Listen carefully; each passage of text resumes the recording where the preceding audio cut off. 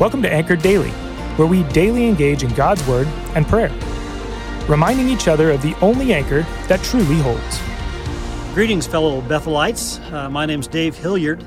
I was a pastor at Bethel for many years and am currently a Richland campus elder. But this is the first Anchored Daily podcast that I've done. As a matter of fact, I think it's the first podcast of any type I've ever done. So for our text today, I get Exodus 38. The bulk of the chapter is a detailed quality assurance checklist showing that the altar and the court of the tabernacle were built according to the exact specifications that God had given Moses. Not only is this an almost verbatim duplication of the first 19 verses of chapter 27, it's the second half of a list that started in chapter 37. Suffice it to say, it is not a chapter that I have ever studied in detail or even read very carefully, to tell you the truth. And if you're honest, I doubt that you have read it very carefully either. But as it is with all Scripture, it contains profitable and relevant truth.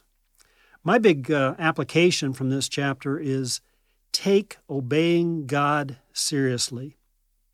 A verse-by-verse comparison with chapter 27 reveals that under the direction of Moses, Bezalel, I think that's how you say his name, meticulously crafted each of the items God had instructed Moses to make.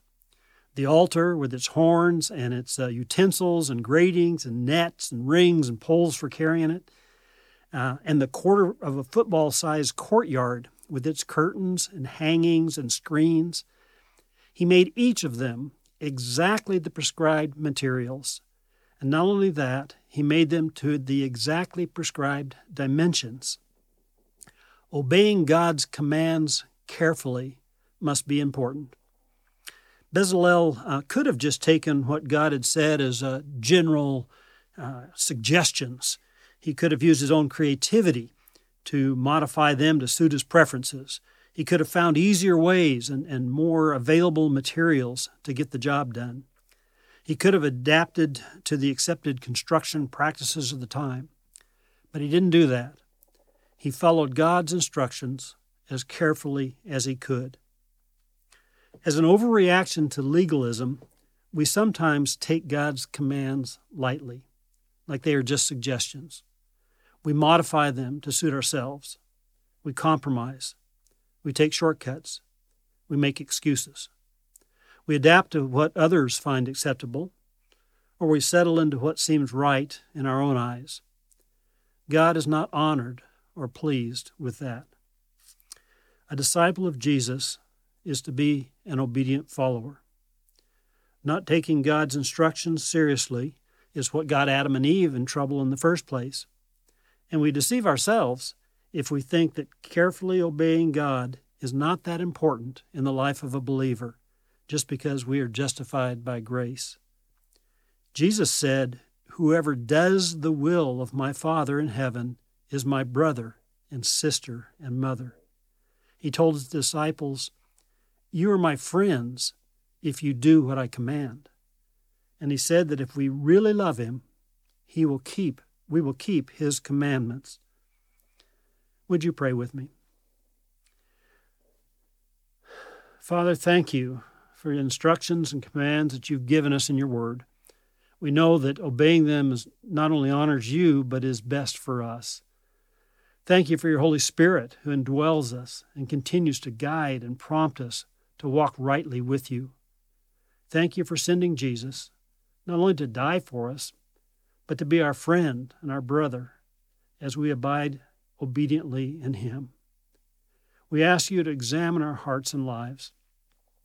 Show us the areas in which our choices, our individual actions, our ongoing practices, our inner attitudes and motivations, our personal morality, our family or group standards, or our faithfulness to your calling don't line up with what you have told us you want.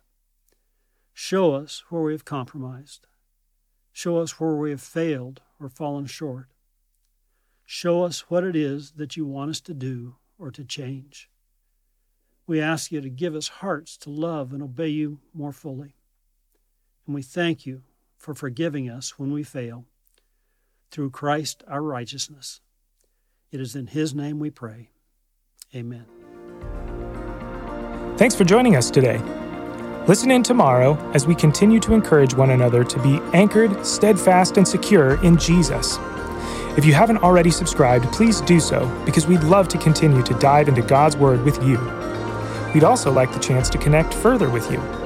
If you go to bethel.ch, you'll see all sorts of ways to connect, serve, and worship with our church body. Finally, please consider sharing this podcast with your friends by word of mouth or on social media. Have a blessed rest of your day.